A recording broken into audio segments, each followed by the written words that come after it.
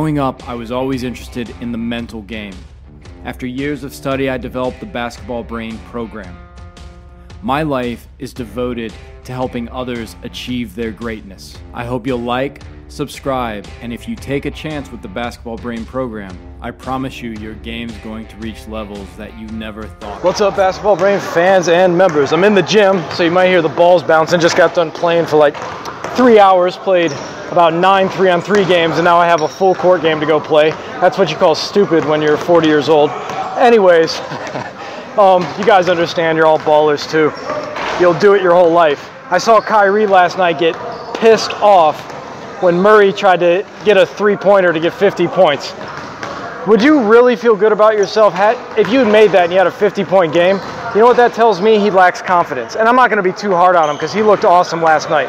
But if you're a confident player, you should feel like 48, I'm going to get 50 next game. I don't need to take that shot. I am going to have more opportunities to get 50 points because I'm that good.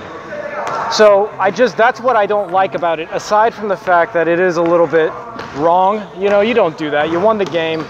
Have some dignity. Don't shoot the shot. I love Kyrie chucking the ball in the stands. I would have done the same thing, and I would have told Murray about it.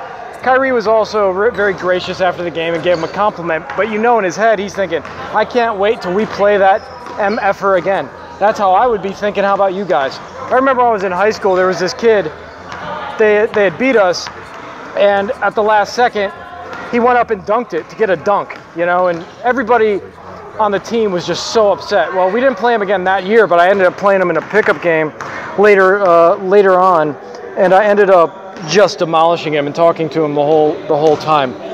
Because you got to have a long memory when something like that happens. You can't forget about something like that. You have to remember those things. And again, don't let it take you over. You can't let it take you over and take you out of your game, but it's in the back of your head. You're thinking about it in a almost subconscious way. It's just registered. And you're going to make sure that next game you shut him down or make it a very difficult night for him because he disrespected you. But again, aside from the fact it's just bad sportsmanship, you know, be a gracious winner, it shows a lack of confidence. Act like you're going to be in that position again where it's like, oh my God, it's the only time I'm ever going to score 50 points. Because here's what I'll tell you, from what I saw, he has the game to score that many points. But what separates somebody like Kobe from Murray and Kyrie from Murray and LeBron from Murray and KD from Murray and Curry from Murray is the fact that, well, guess what? They do it consistently. So Murray needs to step up, get some confidence that he can do it again. Anyways, it pumped me up because I love seeing that. I love seeing Kyrie go after it. I love the way Murray played. I'm not taking anything from him. Don't shoot that shot, though. Act like you're going to be in that position again. This is Basketball Brain. Please like, subscribe, hit the notification bell. Sorry I'm talking so loud. I'm in the gym. I want to make sure you guys can hear me. Take it easy. Bye.